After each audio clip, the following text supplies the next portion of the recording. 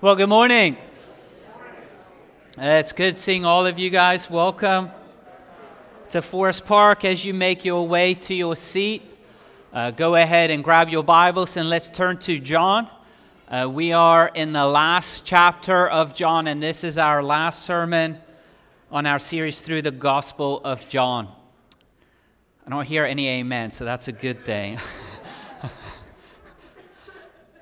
Let me pray for us and ask the Lord to really reveal truth to us and stir our hearts and our affections for Him. Our Heavenly Father, I thank you for your incredible mercy and grace. Your love that you have lavished on us, that we should be called children of God, and that is who we are. You have adopted us into your family. We were once enemies, sinners, children under wrath, and now we are your sons and daughters. We are saints, part of your family and your kingdom, your body. And Lord, as we approach your word, can you speak to us? Can you open up our ears, our hearts, our minds? Can you teach us wondrous things from your instruction? As we look at the story of how you restored Peter and how you commissioned him to follow you and shepherd your people, Lord, can we learn what it means to follow you? And can we be able to honestly ask this question, will we follow you? And Lord, those who are following you, can you help them to be more committed in their following of you? And those that are not following you, Lord, can you show them the worth and the beauty of following you? Because you are leading us to the path of life, as you've taken us from the path of destruction. So help us to understand those concepts.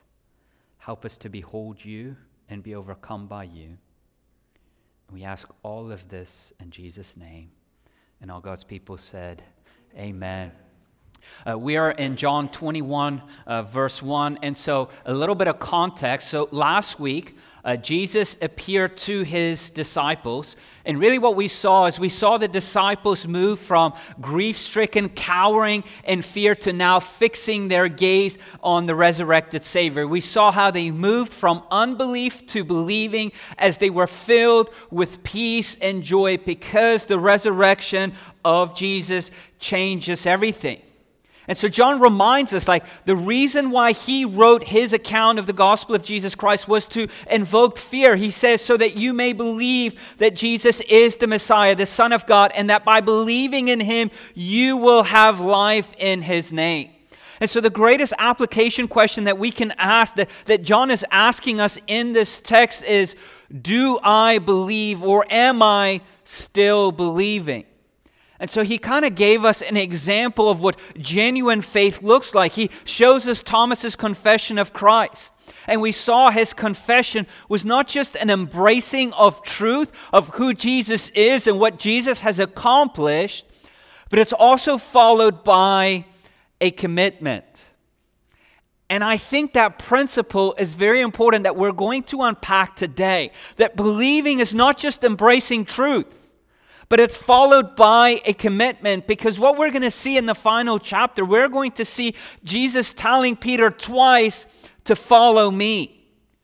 And this phrase, following me, helps us to understand what it means to believe in him. You see, following Jesus and believing in Jesus cannot be separate. You cannot have one without the other, because if you truly believe in him, then what will you do? You'll follow him. Because Jesus is the Savior. And he calls us from a path of destruction that leads to death. And he calls us to a path of life that leads to eternal life. And again, we're faced with a question.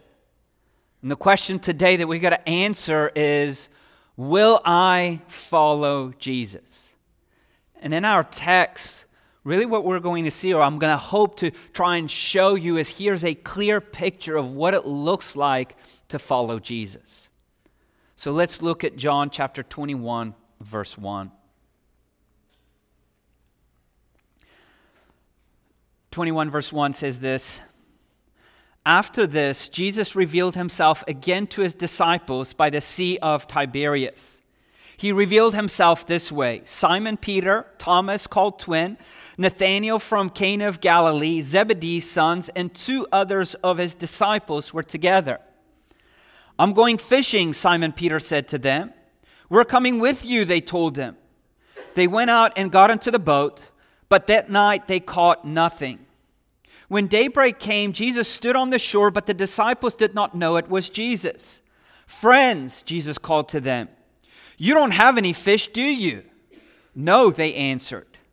Cast the net on the other side of the boat, he told them, and you'll find some. So they did, and they were unable to haul it in because of the large number of fish. The disciples, one Jesus loved, said to Peter, it is the Lord.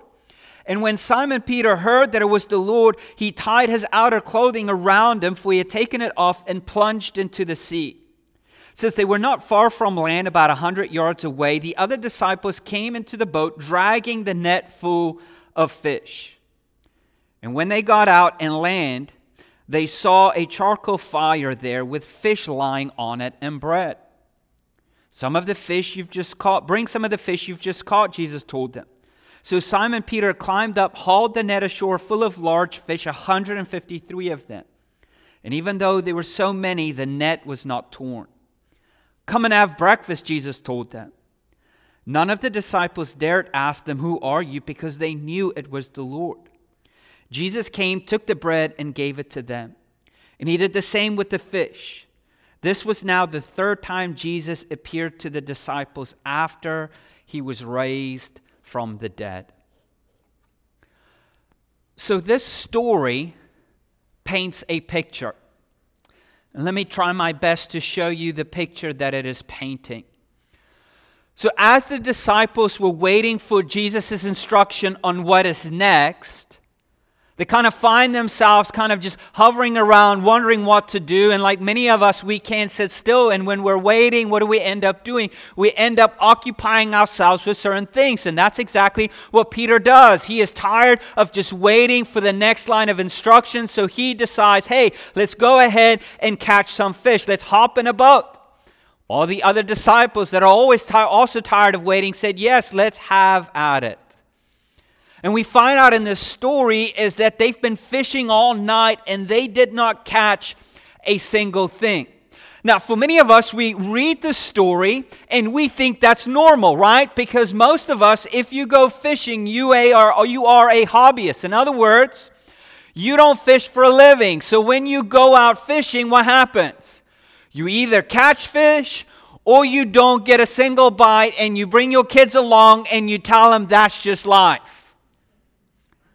But remember, these weren't hobbyist fishermen. They were professionals. Remember, before their calling, they were fishing. In other words, that's what they did for a living. They were experts. They made their living on the sea. In other words, they knew the water. They knew the time to fish. They knew where to fish. And yet they find themselves doing what they are an expert in, and they're not catching a single thing. And you can imagine, not only is the frustration boiling up because what they once did for a living, now they can't seem to succeed, and now it seems very surprising. Like, why in the world are we not catching anything? We grew up on the water. We know all the spots. Sure, we've been gone for Jesus for 3 years, but that didn't change anything. And something that they were good at, something that could come easy to them, now seems frustrating, unproductive, unfruitful, and unsuccessful. And so in their exhaustion and frustration, as the light of dawn peeked over the horizon, there was a man standing on the shore. Obviously, they did not know it was Jesus. And I love how Jesus phrases the question. He says, friends, Jesus called to them. He doesn't say, did you guys catch anything? He's like, you don't have any fish, do you? Almost as if he's rubbing it in a little bit. And then he instructs them, hey, take your net and throw it on the other side of the boat. Now, again, just think about how insulting that instruction is. Because think with me here for a little bit. If you've been fishing all night, do you think they tried it? Don't you think they moved their boat up and down the shoreline, casting the net on every single aisle of that boat? It's like your little child tell you, Daddy, we're not catching anything. Maybe we should throw the bait on that side. And what do? You do and still no luck. But for some unknown reason, they decided to follow this strange man's advice. Maybe they were snickering a little bit like, yeah, we did not try that before. And yet they did it. And John tells us that all of a sudden the net was full, and it was so full that they were unable to haul it in. And in the process, something clicked. John put two and two together and recognized it was Jesus and tells Peter, hey, this is Jesus. And Peter, without hesitating, just kind of put his clothes on, jumped out into the water, swam to the shore, leaving all his buddies behind, and eventually made it to Jesus. All of them gathered. And there Jesus invites them in to breakfast. Now, again, we looked at some of the details. That's good. But what is this story teaching us? What picture is Jesus painting us that's going on? I think, first of all, it is a picture of the disciples following Jesus, where he makes them fishers of men. And the harvest of fish before them is abundant. However, they cannot follow Jesus and be fishers of men and rely on their own strength and their own expertise. When Jesus told them, I will make you fishers of men, they're probably thinking to themselves, great, that's easy. We're professional fishermen. How easy could it be fishing for men? We know what to do. We know when to do it. We know how to do it. The principles of fishing for fish and fishing for men must be the same thing. And yet, we see a picture of them struggling, unable to catch not a single thing. And this must have been perplexing, frustrating. And John shows us it wasn't until they relied on Jesus' instruction that they catch anything. And again, it wasn't Jesus' instruction that gave them the results, but rather it was Jesus. And I do think it is interesting. The area where the disciples were the most unfruitful in were the area that they were the most confident in, the area where they felt was their strength and their expertise. They're professional fishermen. They are supposed to excel in it. And yet Jesus used this area of confidence and expertise and abilities and strengths, and he taught them a vital lesson. Following Jesus means putting confidence in him and not in your own ability. And so if you're taking notes, what does it mean to follow Jesus? What is this story that John is painting us? Following Jesus means putting confidence in Christ and not in yourself. Regardless of our gifts and our abilities and our strength, we are unable to do anything apart from the work of Jesus Christ in our lives. And for so many of us, we can relate to the disciples. There are certain things that we feel like we are really good in.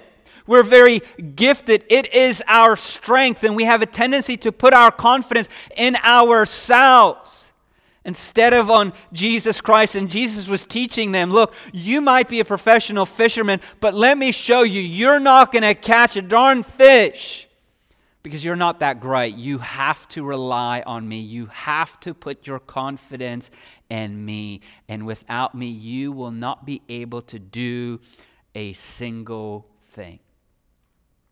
And what that means for us is that if we follow Christ, our confidence has to be in Christ, in Him alone, not in ourselves. And what I mean by that is we can't say, you know what, following Jesus is easy because, you know what, I'm a pretty disciplined person. Just tell me what to do and I'm just going to discipline myself in doing these things. I'm a pretty smart person. I can figure out all the intrinsicies of Jesus and all the theological complexities of Jesus with my mind and my strength and my will. I will be able to discipline myself and follow Jesus to the T. And what the story is telling us is, yeah, you can't. You're going to end up fishing all night and be frustrated and unproductive and perplexed. Why? Because you cannot put your confidence in yourself. Your confidence must be in Jesus Christ. And if we follow Christ, we need to rely on His strength and His ability, and He is faithful to provide for us exactly what we need and when we need it. And again, I think there's a reason why the disciples did not catch anything. It wasn't because they were in the wrong spot. It wasn't because they did anything wrong. They didn't catch anything because Jesus didn't allow them to catch anything. He didn't ordain for them to catch anything. And He did it so He could display His power in their lives. And for many of us, as we follow Jesus, we might find ourselves entering into a season where we have similar frustrations, where we feel unproductive and we feel unsuccessful and we feel unfruitful. We might find ourselves in an area where we're frustrated and we don't see the fruits, and it might be days, weeks, months, and even years where we're wondering, what in the world is happening? Why are we so unfruitful in the Christian life?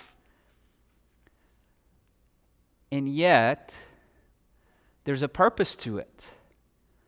Because it's in those times where we find ourselves unfruitful, unsuccessful, unproductive, the Lord really reveals to us our true object of faith. Like one of the lessons the Lord is personally teaching me is, am I content with being unproductive and unfruitful?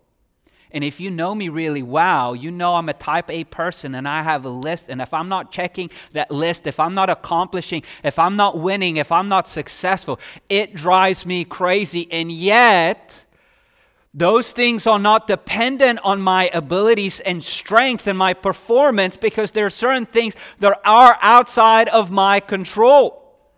And I find myself in a season of frustration, and yet the Lord has ordained that season of frustration because it's revealing to me, am I truly trusting Him? Do I truly believe that He is sovereign and in control? And this is what He reveals to these disciples. And it is by His grace that He reveals to us, what are we truly trusting in? Are we really relying on ourselves for fruitfulness, or are we relying on Christ for fruitfulness? Is our confidence in our expertise and in our abilities, or is it in Jesus? So the first thing we learn from this story is following Jesus means putting confidence in Him, not in yourself. And that is something we have to daily do. We have to fight that, because what is our natural tendency to? Put confidence in ourselves. That's how you've been trained. That's how you've been raised. The whole world's been telling you to believe in who? Believe in yourself. If you put your mind to it and you work really hard, what's going to happen? You're going to do it. You're going to be able to accomplish it. And then you grow up and you realize sometimes it's true, sometimes it's not. And what the Lord does graciously is saying, no, your confidence can't be in yourself. Has to be in me.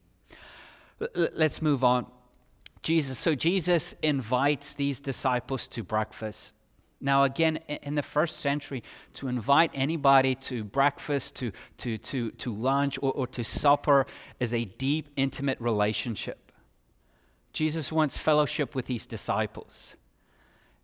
And this breakfast is going to be a breakfast they'll never forget. Look at verse 15. When they had eaten breakfast, Jesus asked Simon Peter, "Simon, son of John, do you love me more than these?" "Yes, Lord," he said to them, "you know that I love you." "Feed my lambs," he told them. A second time he asked him, "Simon, son of John, do you love me?" "Yes, Lord," he said to him, "you know that I love you." "Shepherd my sheep," he told him.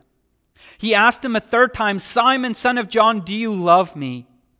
Peter was grieved that he asked him the third time, "Do you love me?" He said, "Lord, you know everything. You know that I love you." "Feed my sheep," Jesus said.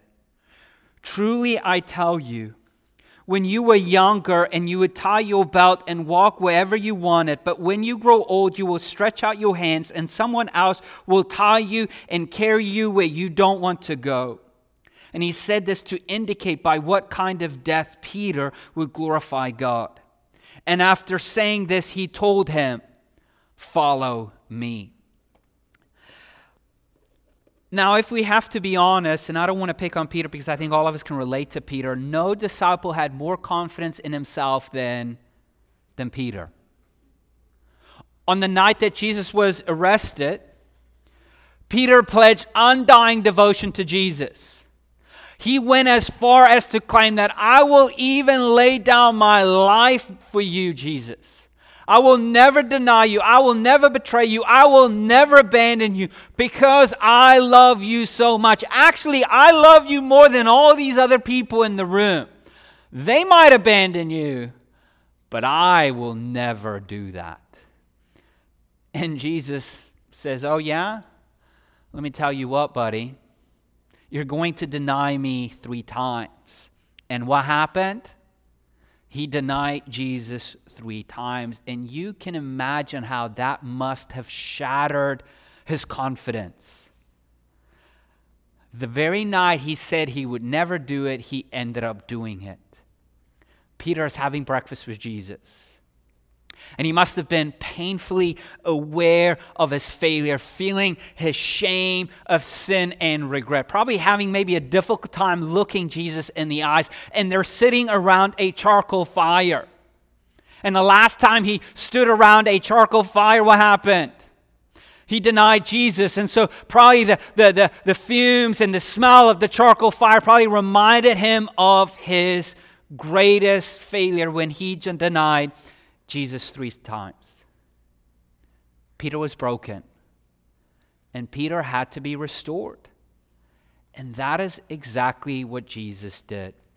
And the very first question that Jesus asked Peter is this: "Simon, son of John, do you love me more than these?" In other words, Simon, do you love me more than these other men love me?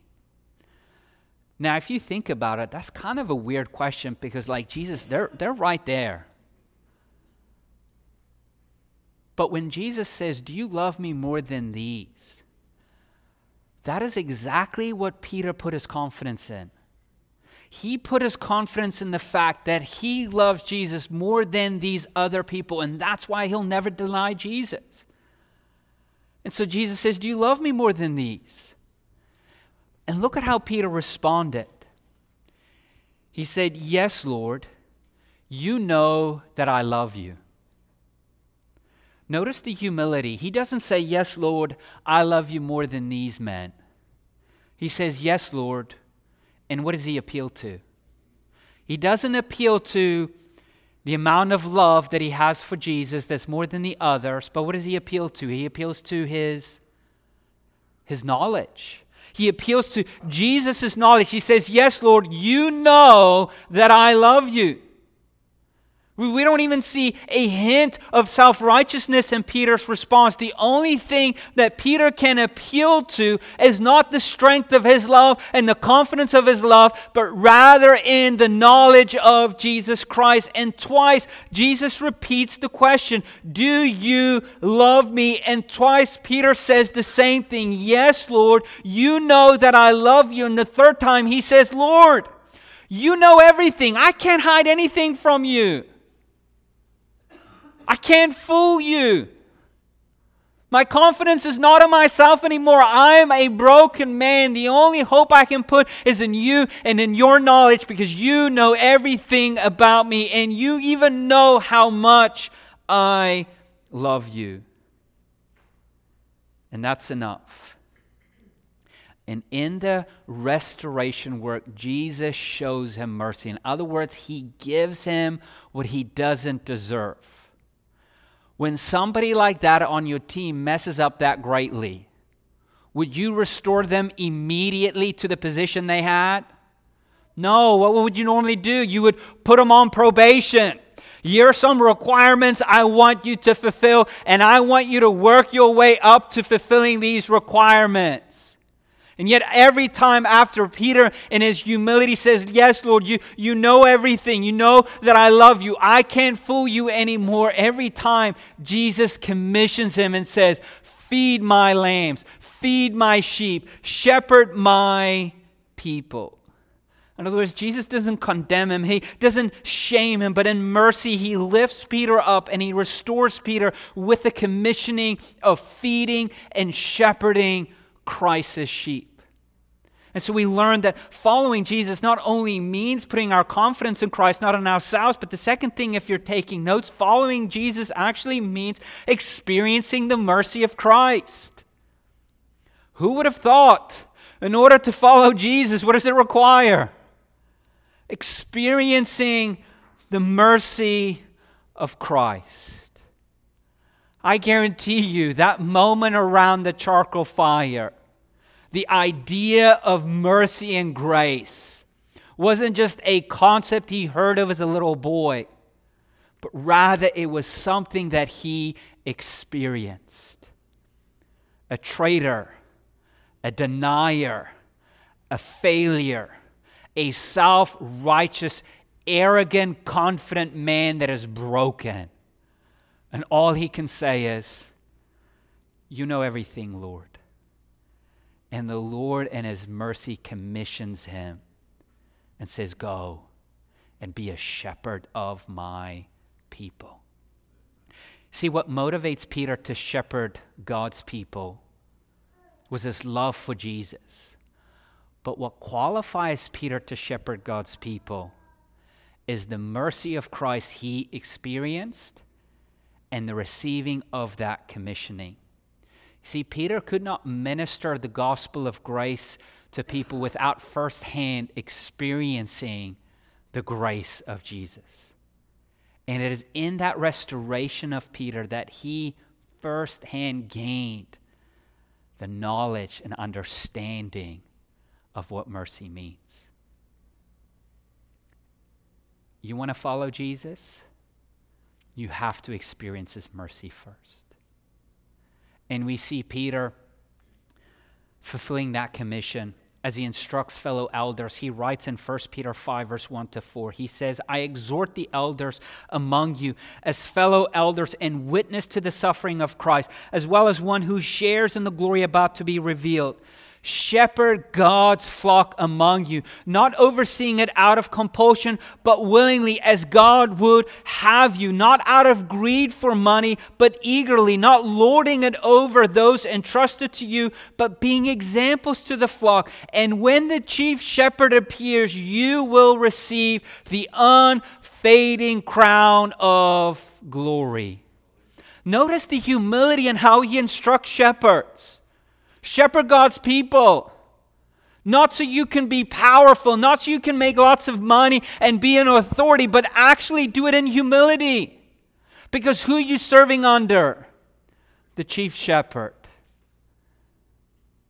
Don't do it lording it over them, but do it eagerly, because the chief shepherd has commissioned you. Do it faithfully, and he will give you the unfading crown of glory. Now, after Jesus commissions Peter, he in a sense tells Peter what's going to happen to him. Basically, Peter is going to end up dying. And it should come no surprise to us that when we follow a crucified Savior, that means there will be a cross for us. And that's what Jesus tells Peter. A time is coming where he will be bound and he'll be taken against his wishes, and basically he'll be killed via crucifixion. And actually, by the time John wrote this account, Peter has already died.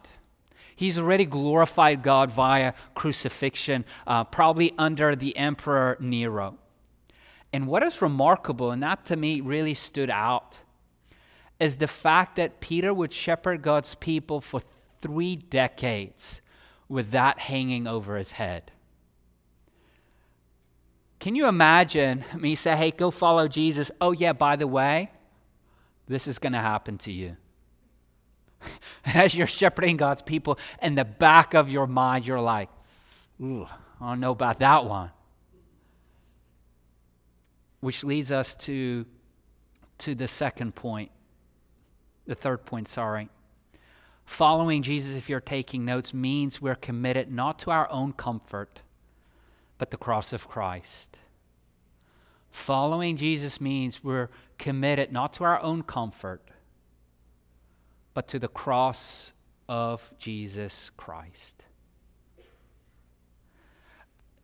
Let me wrap up the text and kind of unpack this last point, and we'll do application. Verse 20. After Peter was restored, heard the bad news, and then Jesus says, follow me.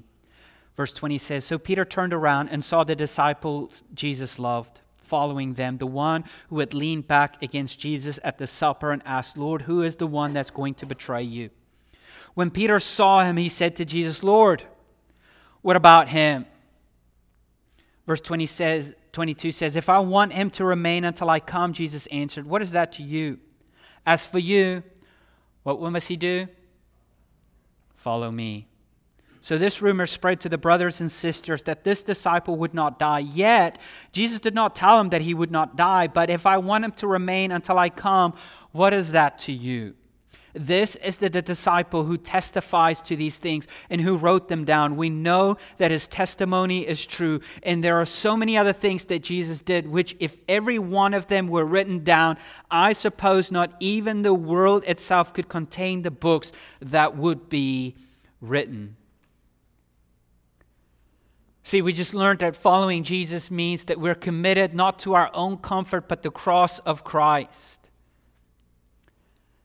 And Jesus tells Peter what's going to happen to him. He's going to die. And obviously Peter is curious, well, what's going to happen to John if that's going to happen to me? And Jesus, in a nice way, say, focus here, buddy. You follow me. What is it to you? But there is a principle we can learn. What will happen to Peter is determined by who? By Jesus, God. What will happen to John is determined by who? By Jesus. Which means what will happen to us is determined by who? Determined by Jesus.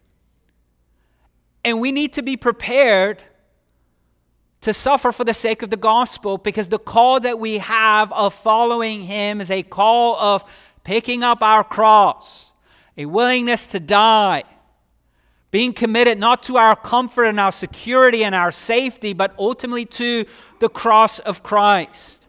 And the reality of it is, not all of us are going to suffer in the same way. Some of you will suffer more than others. Some of you might not suffer whatsoever. But the calling is this: follow Christ. And they will be suffering of some type. And I think the only way that can prepare us for any kinds of suffering is not to live in denial or to try to spin it in a way, but rather call it for what it is and try to see suffering from God's perspective. Let's look at Peter and John here, since Jesus is talking about their suffering. Where's Peter's suffering going to come from? Who's determining it? Jesus, the Lord is. And the reason why, for some of us, I know we don't want to admit that suffering comes from God because we don't want to make God look bad and people think that God is not a good God. But I'm telling you, that's one of the worst mistakes you can make. Because here's why. If we don't want to admit that suffering is from the Lord, then we're almost implying that suffering is some unfortunate accident with no purpose. But if we, from our text, can see that suffering is determined by our Lord, what does it mean now? Suffering serves a purpose. Now, that does not mean we'll fully understand the scope of the purpose in our suffering. And we're not called to fully understand it. We're called to endure it and to trust that it serves a purpose. We're called, just like Peter, follow me. Now, when Peter heard the news, you're going to die, crucifixion, what was he cared? What did he care about? What's going to happen to everybody else? And Jesus like, no, focus on me here. Peter's been ministering for 3 decades. And you can imagine that must be in the back of his mind. The first time he got arrested, here it comes. Oh, okay, not then. Second time, here it comes. Later on in his life, when he's older and wiser, this is what he writes about suffering. The very same Peter that was restored and received Christ's mercy, was commissioned and was committed to following Jesus. This is what he writes. 1 Peter chapter 4, verse 12 to 13. He says, "Dear friends, don't be surprised when the fiery ordeal comes among you to test you, as if something unusual were happening to you. Don't be shocked when suffering comes. Instead, do what? Rejoice as you share in the suffering of Christ, so that you may also rejoice with great joy when His glory is revealed." So when suffering comes, what do you say? Don't be shocked, but do what? Rejoice in it. Then we skip over to verse 19. In verse 19, he says this, "So then, let those who suffer according to God's will entrust themselves to a faithful Creator while doing what is good." What is Peter saying? We're suffering according to whose will? According to God's will. As we entrust ourselves to the Creator who is faithful and good. Here we see an example of the life of Peter, a man who relied on his own expertise, his own strength, his own ability. His confidence was in himself and loving Jesus and following Jesus and will never deny Jesus. And he falls flat down. And in mercy, Jesus comes alongside of him, restores him, enables him to follow him, even to the point of death, where Peter, as an old man, can write to the people he shepherded. He says, "Hey guys, don't be shocked when suffering comes. It's not unusual, but rather rejoice in it, that you get to share in the joy of the suffering of Christ. For it is determined by God's will." So what you need to do is cling to the faithful Creator, for He is doing what is good. Let's do application. The Christian life is, one sense, a difficult life, in another sense, a simple life. The Christian life is difficult because there's a part of us, we're still sinful, and we still live in a cursed world. But the part that it's simple is that Christianity can be summed up with one sentence: follow me. That is, follow Christ. And all of us, believer or non-believer, are confronted with this question: will you follow him? That's a fairly simple question, and yet is a difficult question. Because what that means for you in order to answer that question is, first of all, you're confronted. What is my confidence in? In me or in Christ? Have I experienced the mercy of Christ? In other words, in order to experience the mercy of Christ, first of all, I have to recognize I need mercy. I am sinful, rebellious against God, and I deserve wrath and judgment, and yet God did not give me what I deserved. And then the last part of trying to answer that question is you're confronted. Am I going to be committed to my own comfort or to the cross of Christ, regardless of the cost? And Peter says at the end of his life, I know it is hard, but it is worth it, because think about that unfading crown of glory. You get to rejoice in the suffering with Christ. It is part of God's will for your life. And his will is good and pleasing. It is for your good and for his glory. So keep on following him. Let me pray for us, and then I want to give you a moment to reflect on that question.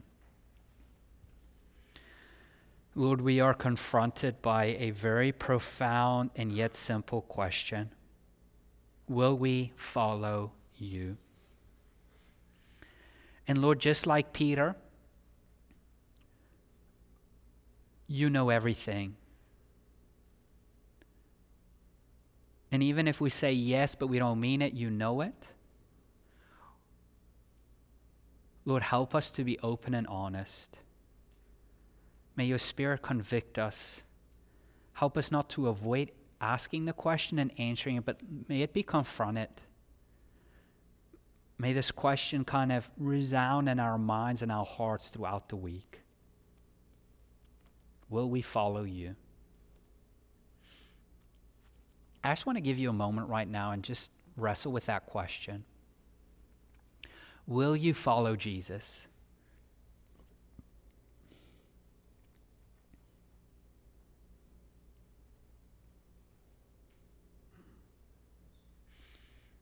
And as you're wrestling with that question, everybody is at different stages in that question. But maybe for some of you, like, what's your confidence in? Like, what's your hope in?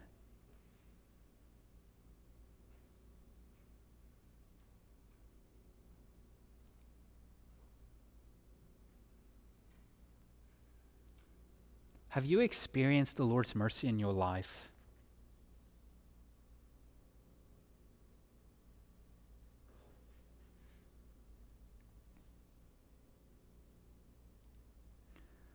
What are you committed to? Your comfort or the cross of Christ? And as much as we try to line those two things up, the reality of it is they will never line up.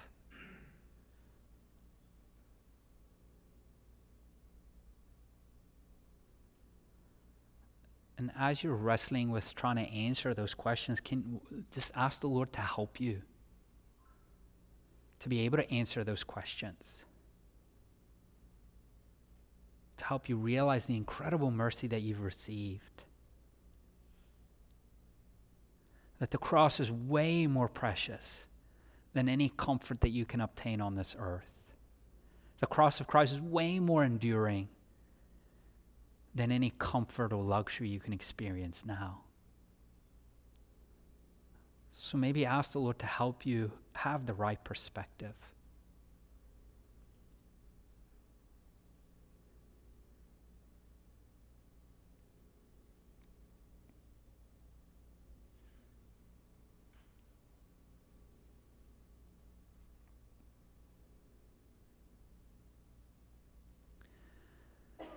Lord, help us to be open and honest and answer these questions. And Lord, at this time, help us in answering this question. Let our focus not be on us, but let our focus be on you. Your worth, your mercy and grace that you've lavished on us. As we get to sit at the table, again, this table is a reminder of the incredible mercy that we've experienced, that we've received. The Bible tells us that before Jesus Christ, we were dead in our trespasses and sins. The Bible describes us as children of wrath, enemies of God. That's who we were. And this is the Lord's table. And we are invited to come and sit at the table. Not because we have changed our status. Not because we have done anything or brought anything to the table other than our sin. But we're invited to this table because of what Christ has done. He is the one that has changed our status. He is the one who made us alive, who took us as children of wrath and made us children of God. Enemies, friends, sons and daughters. And we get to sit at the table not because we have to prove anything or we're under... we kind of have to show our worth in it. But we're invited freely because of what Christ has done for us. And so many times in this life, I don't know about you, we're quick to forget the mercy and grace that He's lavished on us. And what this table reminds us week in and week out is we've received something we did not deserve. We did deserve punishment. We did deserve to be exiled, abandoned, and taken away from the presence of God. Yet God dwelt among us and brought us in and said, "Come and sit at my table as my sons and daughters." How? Because of what Christ has done for us. He lived a life we could not live, and He died the death we were supposed to die. It was His body that was given to us. It was His blood that was shed for us. And all we do is respond in faith by receiving it, receiving that mercy that we need, believing that what He's done for us is enough. And then we encourage one another. Keep on believing. Keep on following Christ. What an incredible Savior we have. There's nothing to add to this table. It is finished. And this table is also a shadow of the great feast that is waiting for us when He comes back and makes everything new. So let's go ahead and distribute these elements. And as we distribute these elements, I want you to reflect and meditate on the mercy and grace you have received, the work that Christ has accomplished on your behalf. And you're simply receiving the benefits of that by faith. Did everybody receive the elements?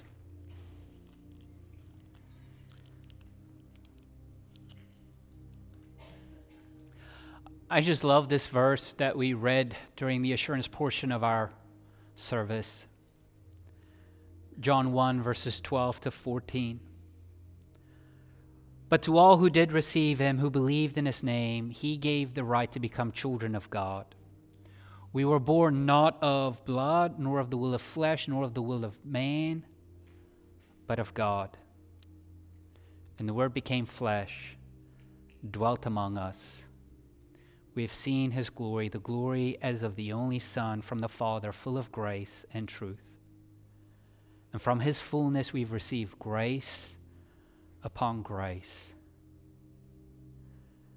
Praise the Lord that He came, He dwelt among us. He gave His life for us so that we can be made children of God. His body given to you. Eat it in remembrance of Him.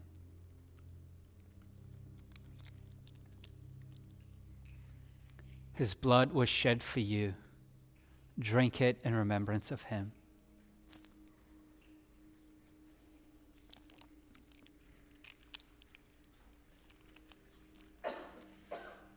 Lord, we thank you for the mercy that we have received. We've received grace upon grace.